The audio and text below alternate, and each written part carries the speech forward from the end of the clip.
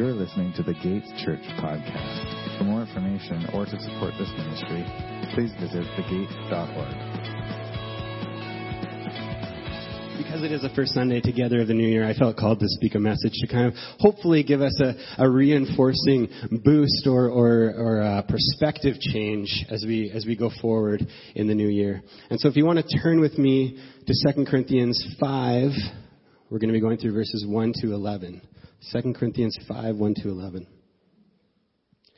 And you'll have to excuse me because I am sick, so if I sound nasally or stuffed up, it's because I'm nasally and stuffed up. 2 Corinthians 5, 1 to 11. For we know that if the tent, that is our earthly home, is destroyed, we have a building from God, a house not made with hands, eternal in the heavens. For in this tent we groan, longing to put on our heavenly dwelling, if indeed by putting it on we may not be found naked. For while we are still in this tent we groan, being burdened. Not that we would be unclothed, but that we would be further clothed, so that what is mortal may be swallowed up by life. He who has prepared us for this very thing is God, who has given us the Spirit as a guarantee. So we are always of good courage. We know that while we are at home in the body, we are away from the Lord, for we walk by faith, not by sight. Yes, we are of good courage, and we would rather be away from the body and at home with the Lord. So whether we are at home or away, we make it our aim to please Him. For we must all appear before the judgment seat of Christ, so that each one may receive what is due for what he has done in the body, whether good or evil. Therefore, knowing the fear of the Lord, we persuade others. But what we are is known to God, and I hope it is known also to your conscience. Awesome, let's pray. Lord God, I thank you for this church. And Lord, as we stand here together, as we pour our hearts to you, we acknowledge that you're the one that brought us together here this morning. You're the one that's building this church, Lord God. And so I pray that we, as your vessels, Lord God, would just lay down our lives for you and allow you to work in us and through us, especially as we go into the new year, Lord. We thank you for what you have in store for this church, for each and every person here this morning, Lord, and that you would be glorified as you work in and through us, Lord. I thank you for your word, and I pray that it would challenge us and convict us this morning, Lord, and help us to know you better. I pray this in Jesus' name. Amen. So again, being the first week of 2017, I'm sure some of us are probably making resolutions of what we'd like to accomplish or how we'd like to mature or change our habits this year. On the other hand, I'm sure some of you probably think resolutions are the devil and refuse to make them for whatever reason. Because you keep failing. Fair enough. That's why I don't make them.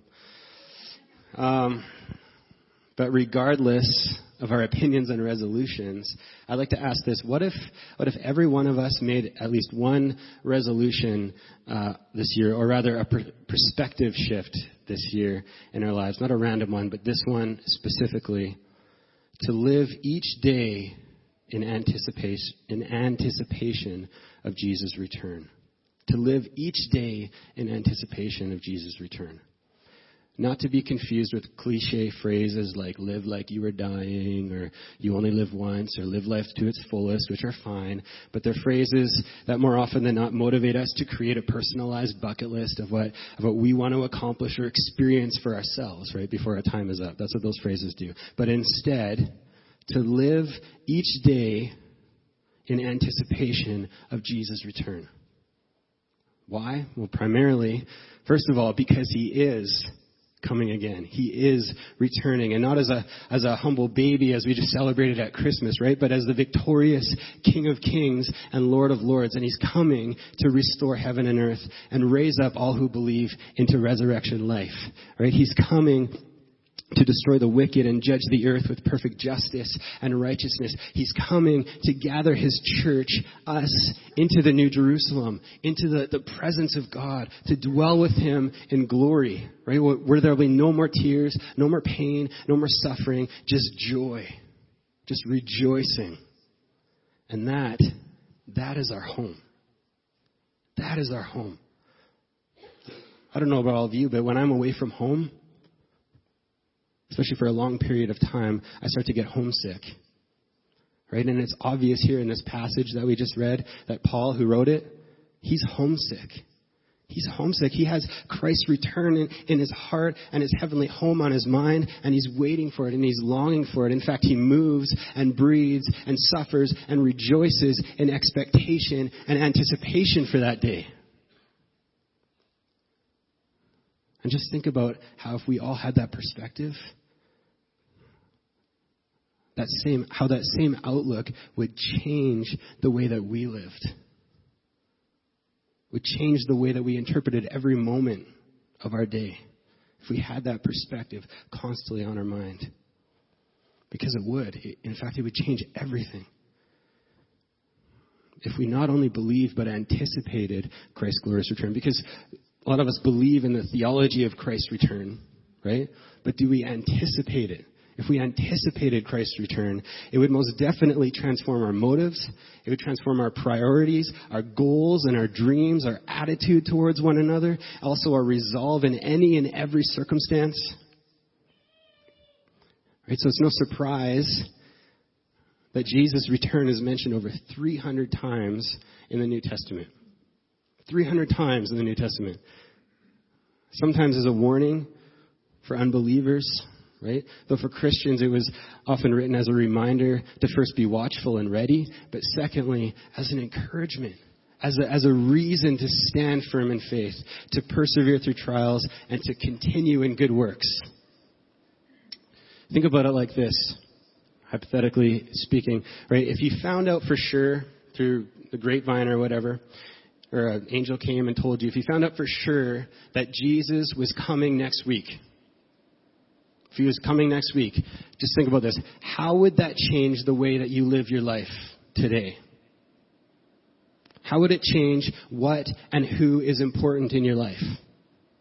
How would you spend your time and your money differently? Right? Because that's how we're actually supposed to be living right now. Or better yet, would the Bible seem as boring of a book since the last time you picked it up 2 weeks ago if you knew that Jesus was coming in 1 week? Would you still spend more time binge watching Gilmore Girls than praying?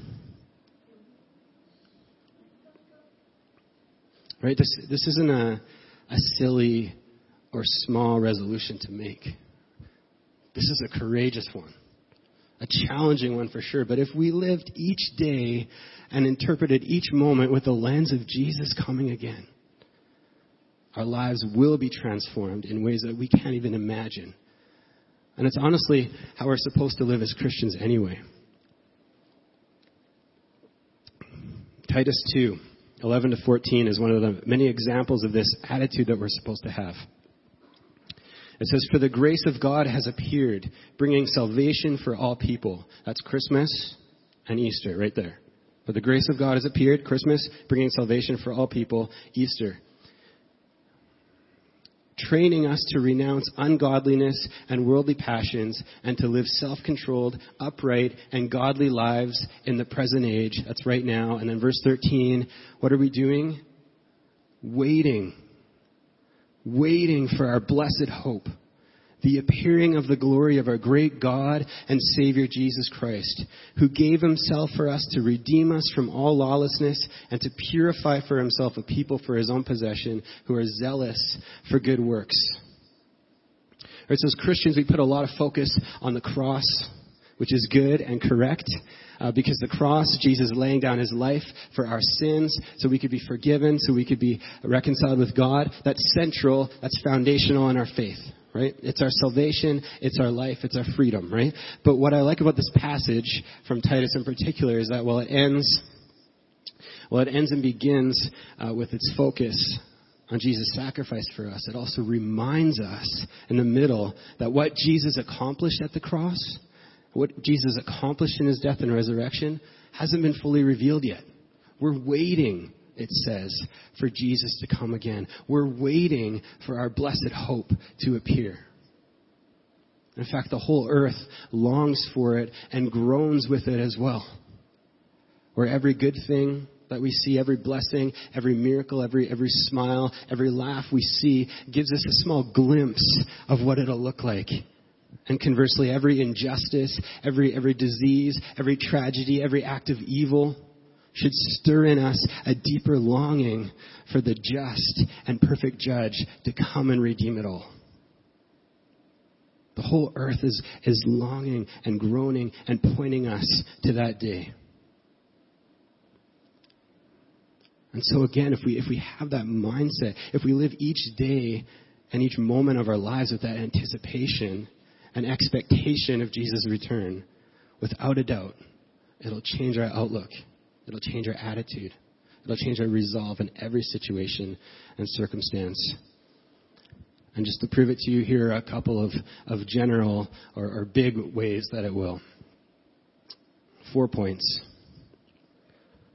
Number 1, if we have Jesus' return in mind, it'll give us something sure, something certain to look forward to. Some of you know this, but in 1 week, I'm going on a holiday. I'm going on vacation. Yes. I'm looking forward to it. It's been like 2 years since I've been on a vacation, and so it's been on my mind a lot these days. We're going down south where it's warm, and so it's been on my mind, especially in this cold winter, but also especially in the busy and stressful moments that have come up in the last couple of months where I just wanted to just throw in the towel and just lie in my bed and just do nothing, right? But part of the reason I didn't was because I knew that I'd be getting that rest that I desire, that I need, right? And getting out of this cold winter.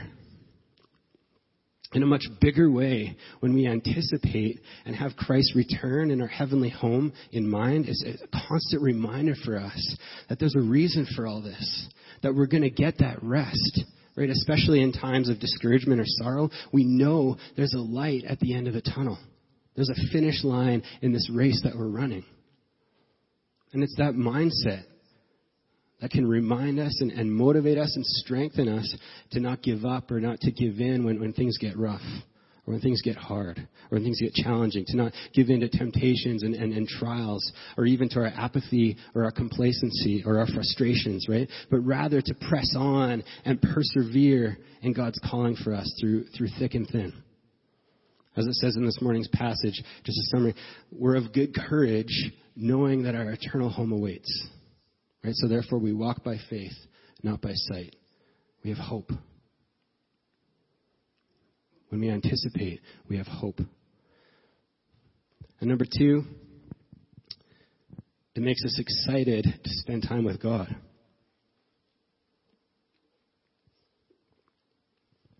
Speaking of my vacation again. Last time I bring it up, I promise. The way I usually pack for trips is that on the night before, I just throw a bunch of stuff in my bag. And I admit that's probably not smart. Sometimes I forget stuff because I just whatever, I just think of things in the moment, throw it in my bag, and then leave the next morning, right? But my wife does it a lot better than me.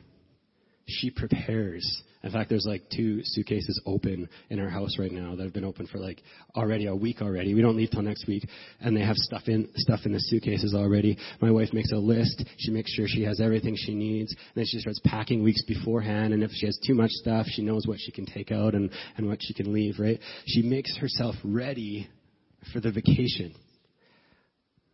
In the same way, if we lived our lives in the hope that Jesus is coming again, if we know that there's an eternal home waiting for us, then we'll want to make ourselves ready, right? We'll want to prepare ourselves for that day.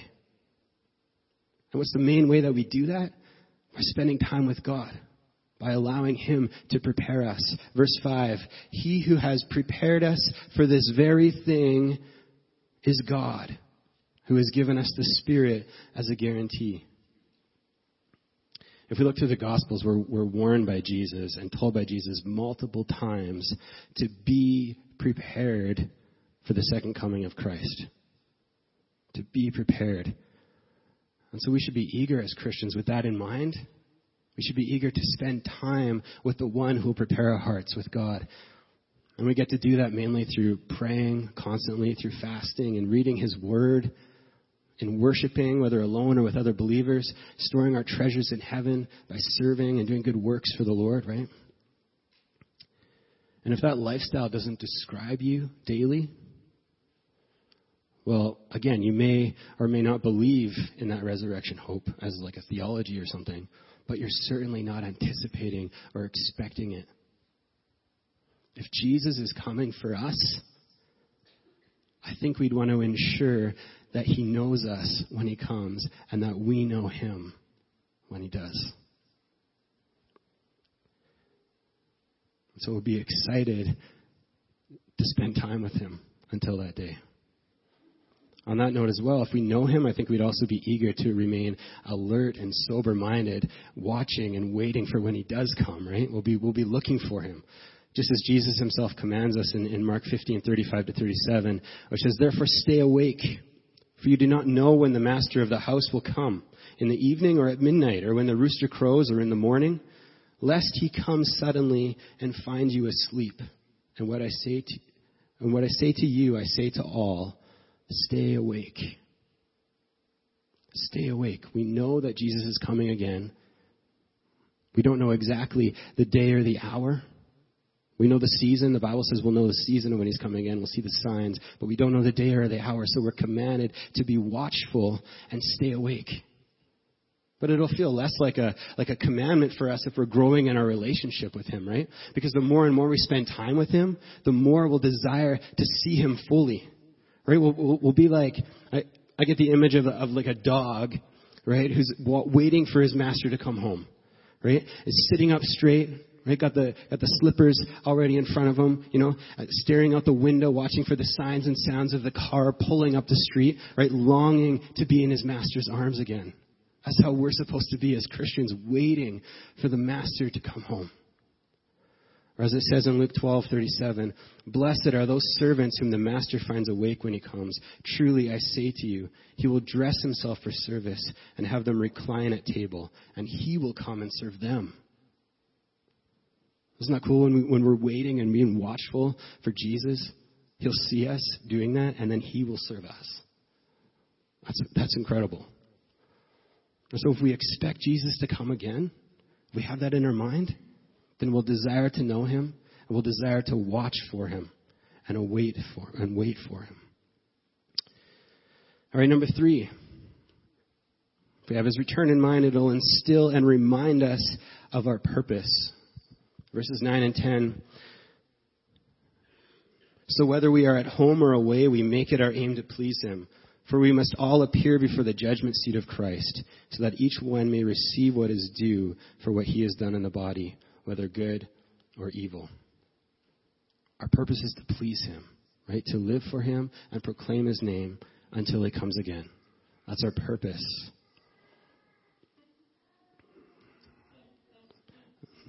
Is Chewbacca in the house? Baby Chewbacca.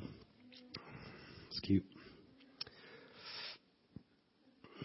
So our purpose is to please him, right? But conversely, we don't want to be found living a life that's contrary to the life of holiness that he's called us and filled us with the Spirit to live, right? Luke 21:34 says, "But watch yourselves, lest your hearts be weighed down with dissipation and drunkenness and cares of this life, and that day come upon you suddenly like a trap." Right? This world is so easily distracting. Right? If we lose focus on the fact that Jesus is coming again, we'll be so easily distracted with worldly things, with worldly pleasures, with the cares of this world, with the stress of this world. But if we're watching ourselves, if we're constantly reminding ourselves that Jesus is coming again, that he is our salvation, that our life is in Christ, then it won't be fleeting pleasures we seek, but good works that glorify and point the world to him. In other words, we'll make life choices that honor and glorify him. We'll seek his perfect will and desires over our own. We'll worship him with our gifts and in all that we do. And we'll even joyfully endure burdens for his glory if necessary. Because we know that whatever we face on this earth pales in comparison to the glory that awaits us. So if we have in mind that Jesus is coming, we'll desire to not only know him, but live for him. And finally, number 4, it will give us urgency in our calling. Verse 11. Paul writes all these things, and then he says, therefore, knowing the fear of the Lord, we persuade others. But what we are is known to God, and I hope it is known also to your conscience. When some people think of Jesus' return, I think they get the wrong idea. Well, some people get the idea that they have to run in fear and hide the end times are coming, which is incorrect. We are not afraid as Christians. But some people also get the wrong idea that they just have to sit around and wait for it. They don't have to do anything. Oh, Jesus is coming. I'm just waiting, just sitting here doing nothing and waiting. And yes, Jesus' return is our hope, and it's natural then that we long for him to come sooner than later. But that also means that time is running out. And if he's coming soon, we should actually be filled with an urgency to make sure that the church, that God's people are ready as well. We should be filled with a desire to both encourage believers within the church and to fill the empty seats within the church, to seek out the lost and those in need in order to invite them in. As Paul says here, knowing the fear of the Lord, in other words, knowing that Jesus is coming with righteous judgment, knowing that, we persuade others. We convince others and proclaim to others the gospel so that when Jesus comes again, they know him too. So that when he comes in judgment, they'll be judged according to Christ's work on the cross, not by their own sin. There should be an urgency for that. And it's no lie that many of us are timid about sharing our faith or evangelizing with others or even inviting someone to church. But think of it like this. If your apartment building was burning down, would you be too timid to knock on your neighbor's door and tell them that they need to evacuate the building? Or better yet, if a guy was handing out $1 million downtown to anyone who asked, but just for one day only, right? Wouldn't you tell everyone and anyone about it before the day was up? Strangers and friends alike? Yeah, you would. Like, this guy's giving away $1 million. Go over there. But salvation in Christ is worth more than $1 million. It's the pearl of great price. The salvation in Christ saves us from the fire of judgment. It's everything. It's freedom. It's life. So why would we hesitate on this? When it comes to sharing the gospel with as many people as we can before Jesus comes again, there's no room for complacency. There's no room for apathy. There's no room for excuses. There should only be an excitement to share our faith and an urgency and a boldness to see as many people saved as possible before that day. Same goes with meeting together as the church. Jesus is coming for the church, for the body of Christ. Not just you, not just me, but the whole. And if we truly grasp that Jesus is coming for the church would be a priority. The church will be a priority. There should be a sense of urgency and a longing here as well to be a part of it, to invite others into it, and to encourage others within it. And you might be thinking, well, Pastor Greg, you just don't want people to skip church. Well, that's true. But this is also from the Bible, Hebrews 10, 24 to 25. And let us consider how to stir up one another to love and good works, not neglecting to meet together, as is the habit of some, but encouraging one another, and all the more. Why? As you see the day drawing near. As you see the day drawing near. As the day of the Lord draws near, if we see it in faith, if we're longing for it, if our hope is placed firmly upon it, our lives and our outlook on life will be changed in every way for the better. In every way for the better. And so, in conclusion this morning, I want to challenge you all this year to live like that, to live each day, each moment of your life in anticipation of Jesus coming.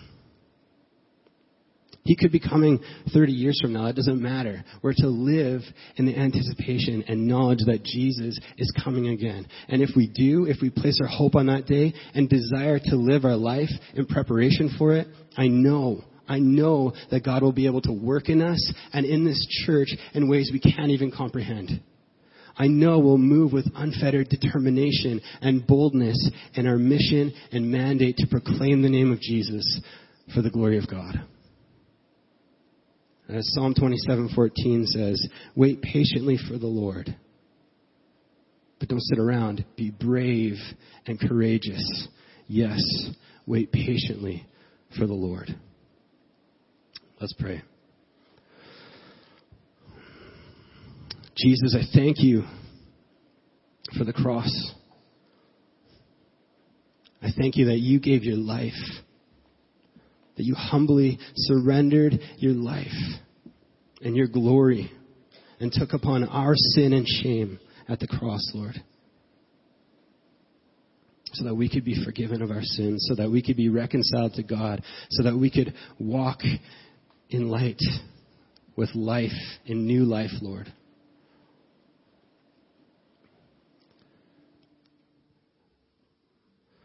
But Lord, I pray that we don't forget that that's not it. That you accomplished so much more than just our forgiveness at the cross. You accomplished our resurrection life when you rose from the grave, when you conquered death. And that we await that fullness. We await that glory, Lord God. And I pray that you would remind us over and over again through your Holy Spirit within us, Lord, that's our hope.